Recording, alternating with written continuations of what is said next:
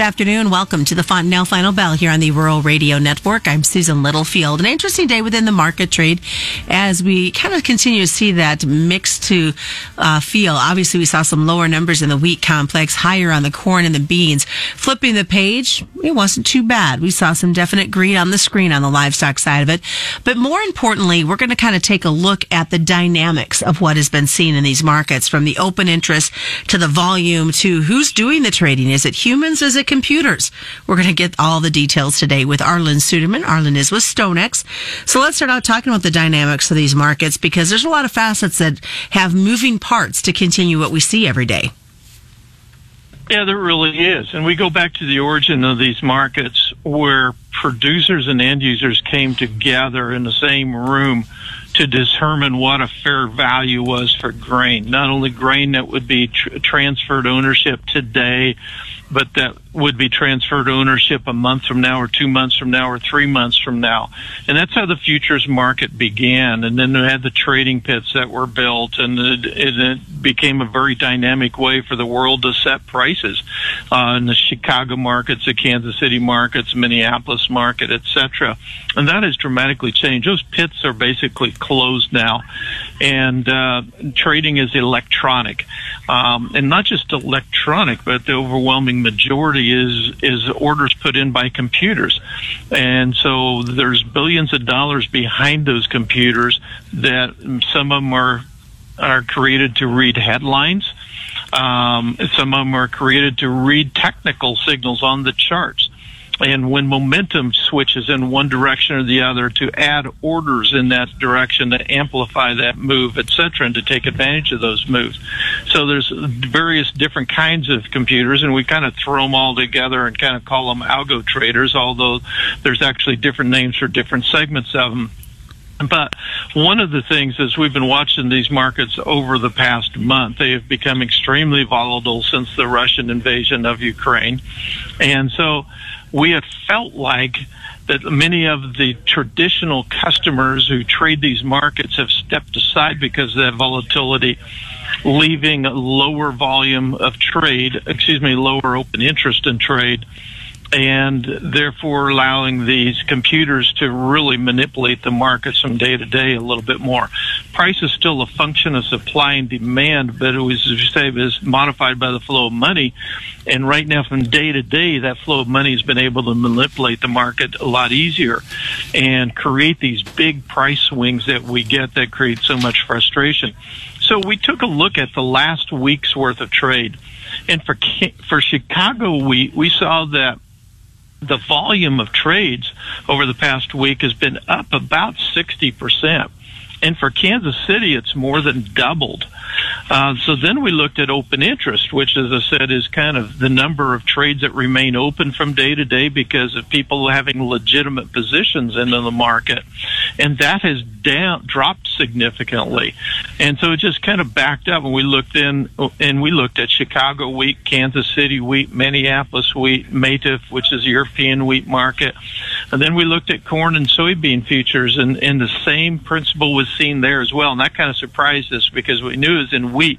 We didn't think it so much in corn and soybeans, but the same thing is true there as well. Now, we talk about the inflation play. That's largely the index funds adding ownership of the commodities as a hedge against inflation in their portfolio. And we're seeing that their ownership of Chicago wheat is multiples of what the actual size of the crop is each year. And in corn and soybeans, a significant portion is of it as well, not more than what we produce, but it's a large portion of what we produce each year.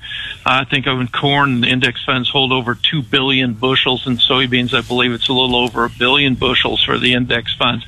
So a lot of factors in here besides just a traditional producer and end user, and that's contributing to that the index funds aren't as quick in and out, but the algos in particular are contributing to this massive volatility we have that is so frustrating.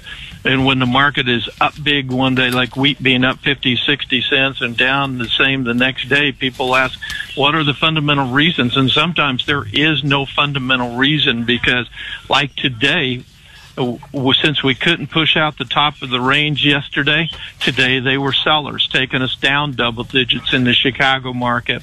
And that's what it comes down to, a lot of simply these algo traders. And like it or not, these algorithm traders are going to be here to stay. They really are. They're making a tremendous amount of money for the CME group, that's for sure. And so I don't think we're going to see that change anytime soon. And so we have to learn to work within the system now. Hopefully, we'll get to a point we'd love to see the Ukraine war end for the sake of the Ukrainians. And things will stabilize a bit. We'll see more traditional volume come into the market, and that'll stabilize things somewhat. But overall, I think the rules that have been created over the recent years have really helped facilitate this volatility in situations like this. You had a tweet that somebody asked you to make a comment on, and since we're talking Ukraine, and we'll finish it on the back half, but impact of the war in Ukraine, your comment about the fog of war yields conflicting stories. Kind of talk about that. Has the market kind of forgot what's going on? Well, I think it's become desensitized because it's so hard to know, and we'll talk some more about it, as you said, in the next segment. But there's so many different conflicting stories. How do you know? And that's when we really lean on our boots on the ground, our people from Ukraine, and what they're telling us to try to get some sound analysis so we know going forward how it's going to play out. All right, well, stick around, folks. We're going to talk more about what's going on in Ukraine, the effects it's going to see on our markets, and also take a look at the happenings of the livestock side as well. More's coming up. This is the Wednesday version of the Fontanelle Final Bell right here on the Rural Radio Network. We're back with another Fontanelle feature. I'm Joe Gangwish of Fontanelle Hybrids, visiting with dealer Norm Bruger in the Albion area. Norm, tell us about one of the positive aspects that you enjoy most about working with Fontanelle. I feel that the Fontanelle seed is very consistent year in and year out. You know, the weather in Nebraska, we got late plant, we've got drought, we've got insect pressure, and Fontanelle seems to be steady. We're always kind of rolls right through all of those weather conditions, and anything Mother Nature throws, it seems to withstand the conditions that we plant in very, very well.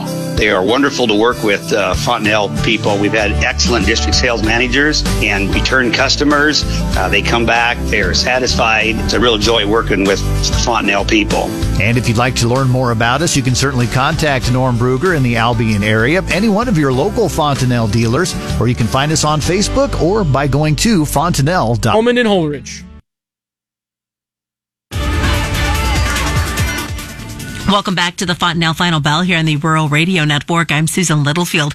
We're continuing the conversation this afternoon with Arlan Suderman. Of course, Arlan is with StoneX, and we left off at the break. You got tagged in a comment. There's this thread that was going on about what's happening in the markets with Ukraine. And you really talk about this can-do attitude, but there's a lot of things that are still being factored in, from ports to harvest to planting, that are really going to be up in the air. There really is. And I think even within Ukraine, you get different flows of information, and I think that it's hard to communicate from one area of Ukraine to another.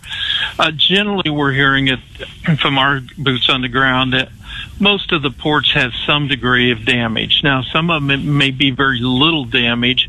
The Russians are, for example, there's one port on the far western side of Ukraine's shore with the Black Sea, and all of a sudden the name escapes me, that Russia has been trying to take but has been unsuccessful so far to get there to the port. And I don't think there's much damage there. But the rest of the ports, a lot of them they're using to land troops and stuff, and plus they've done some of their own destructive strikes on them as well. So there's varying degrees of damage. A lot of the infrastructure, roads, bridges, etc. I did see one analysis over the past week, I think it was a week ago, that did a detailed breakdown of how much of the arable crop ground could not be planted this year because either A, it was occupied by Russian troops, B, it had unexploded landmines on it, or C, had other problems with it, damaged equipment, so it couldn't be farmed or whatever. And that came to about 34% of the farm ground, and we anticipate that number, unfortunately, is probably going to go higher. So then it comes down to what about the other 2/3 of the farm ground as far as its ability.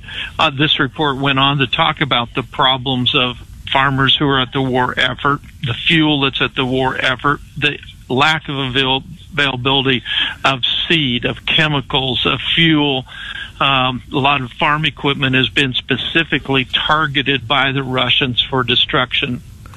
So a lot of problems with that, but yet we've really seen, and one of the reasons the Russians have struggled so much to exert their dominance over Ukraine is because Ukrainians have that can-do attitude. They've been fighting hard for the freedom that they value so much.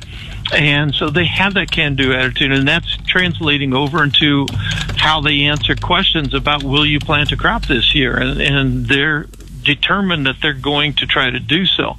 We're just not that optimistic that that's going to be possible. And so, a couple of weeks ago, the answer was, well, acreage will be at 60% of normal.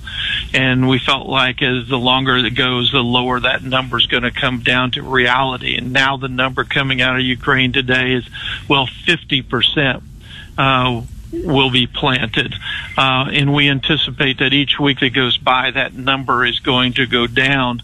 And we think maybe by the middle of April, it'll be very little be planted for the purpose of exporting. And what does get planted will be primarily for domestic consumption. There will be some exports coming out of Ukraine because that's how they generate the cash they need for survival.